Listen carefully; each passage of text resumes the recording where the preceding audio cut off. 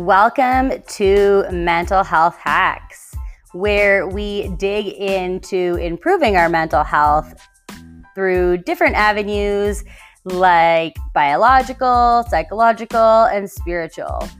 My name is Danielle Elizabeth, and I am your host. Let's get into today's hack.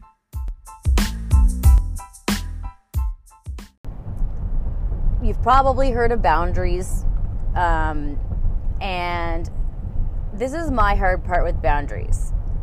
Boundaries are amazing, so there's no hard part in that sense. But and my therapist said this to me, and my first reaction was like, no, you're wrong. But now going through this whole healing process of my own, I understand what she was saying. She was like, you can't just throw boundaries on unhealthiness. And it's not to say you just can't put boundaries into a situation. It's just that you can't really put anything on top of this like toxic, chaotic situation and think it's going to work when you are applying it like a Band-Aid, okay? You have to work from like the root ground up. And when you do that, and you work on your own healing, because I hate to say this, and I hated when someone said this to me. Like, I literally I got angry when I first was this concept was shared with me for the first time. But there is likely a role that you're playing in a situation. Even if that person is so unbelievably toxic, and they are toxic with or without you, to be and have someone in a relationship, like that is a relationship, whether it's like a romantic relationship, a family relationship, a friendship, to be in the relationship, you've had to come up with some survival techniques or mechanisms or whatever, and now you have a role in it, and it's feeding it to some extent. And so I'm not saying that this is your fault or you have like changed the dynamics so that like now you're the problem. Not at all. I'm just saying that you can't just throw these boundaries on and be like, you can't do this, you can't do this, you can't do this, and expect that to work for so many reasons. Like, boundaries are not even that. Boundaries are not you can't. Boundaries are about you and what is your parameters. What do you allow to happen to you? It's not you can't do this. It's I don't allow people to speak to me. Oh no, we don't talk like that to me. Like, no one talks like that to me. Like, it's not just you, it's just this is a boundary that I have, and this is, no, you're not bringing that onto my property kind of thing. But when you're coming from an unhealed place yourself, like, your boundaries are almost coming from an unhealthy place within you as well. So it could be better, right? Like, it could be. I remember when I was first trying to like implement boundaries in my life, from a very like enmeshed, unhealthy like place, like, oh my gosh, I used to like write them down. I wish I could find those right now to like read them, because they were probably so ridiculous thinking that this would like work. First of all, a lot of them at the very beginning were like, you can't do this, like, you are not allowed to do this, and really that's controlling someone else's behavior, which does not work. And I was very codependent. So it's a very common like codependent thing to do.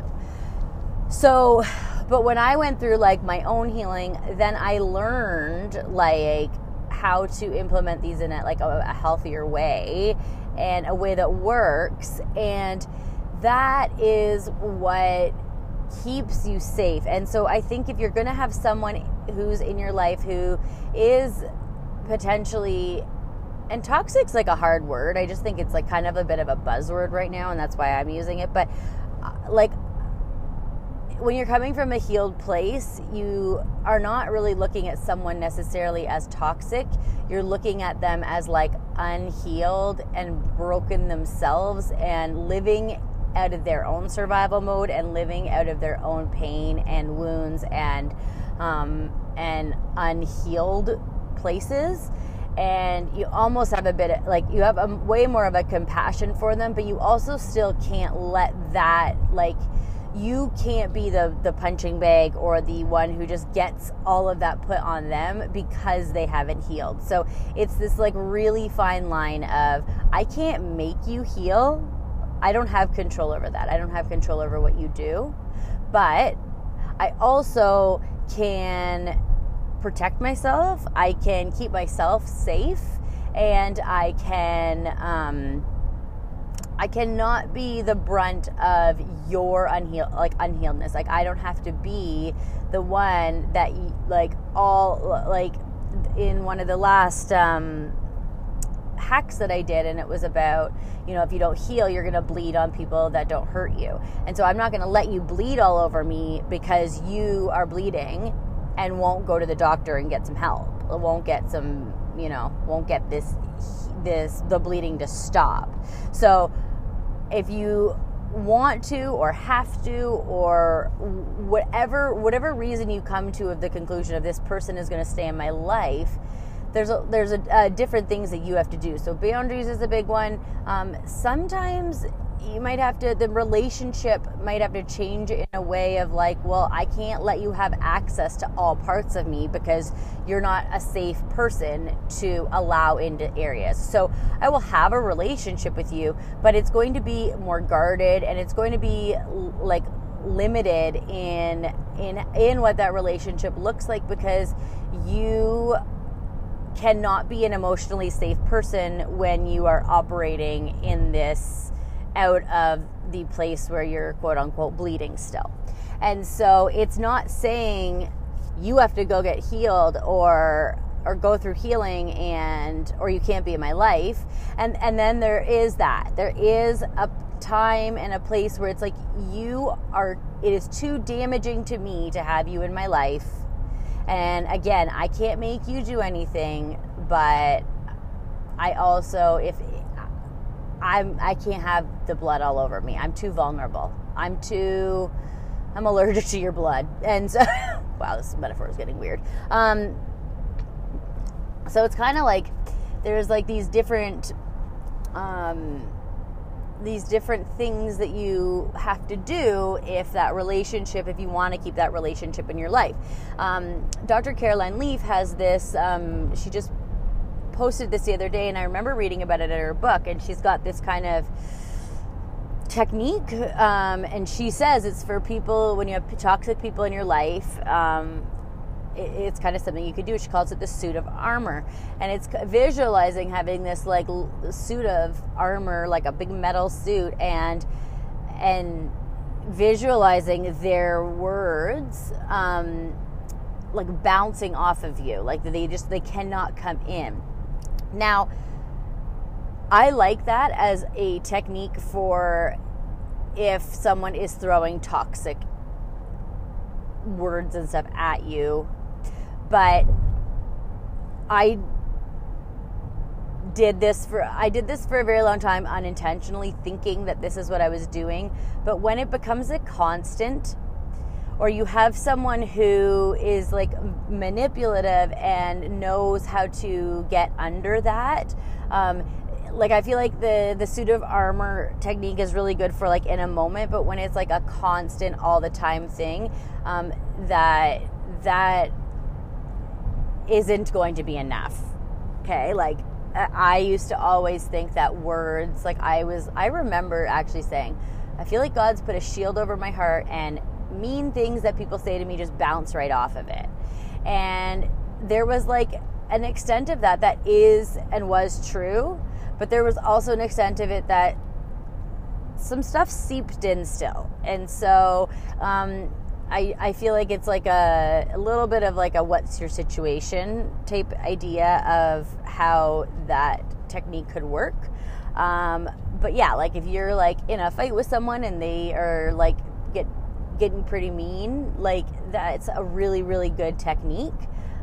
If you're in like a long-term emotionally and verbally abusive relationship, I don't know if you can wear a suit of armor all the time and have the, mental energy to be so intentional about not letting the that like seep into you, because part of that is like you being worn down, and so that makes you exhausted and not quite able to just like be on guard all the time. And if you are in a relationship like that, you are dealing with someone who's probably pretty manipulative and like passive aggressive and sneaky in terms of like getting around that, finding a way to still get to you, and get a reaction out of you and hurt you and stuff like that. So that is a good technique. I'm not discrediting it at all. It's just I think it's just based on what is your situation. So yeah, either or is today's hack in terms of either cutting people out of your life that are toxic or creating a safety plan for how you are going to have them in your life and protect yourself at the same time, because it is super important that you and your mental health is number one. And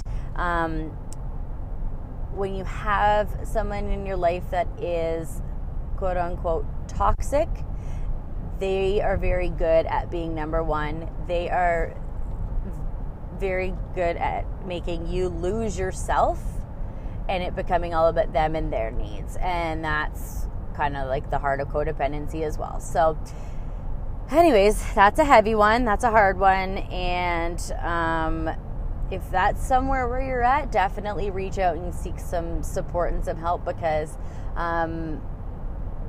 it's a really hard one to navigate. There's a lot of manipulation and a lot of like, you don't really know what's going on. And if you're being gaslit, you're probably very confused, and it's very hard to see situations when you're very close to them and you're in them. You're kind of just like in survival mode, going like literal moment by moment. And so just get some outside help if you need it. Don't be ashamed. Don't be worried. Don't be scared. There's a lot of great resources out there that will make you feel very comfortable and safe. And if you have someone who's toxic in your life, safety is huge. You need to feel safe, because you probably don't. Okay, have a great day. Thank you for listening to today's hack. I hope it was helpful.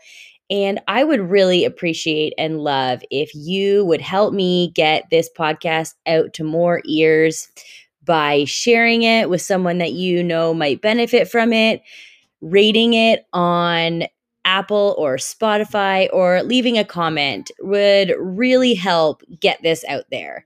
And also, I just wanted to let you know, never, ever hesitate to reach out to me.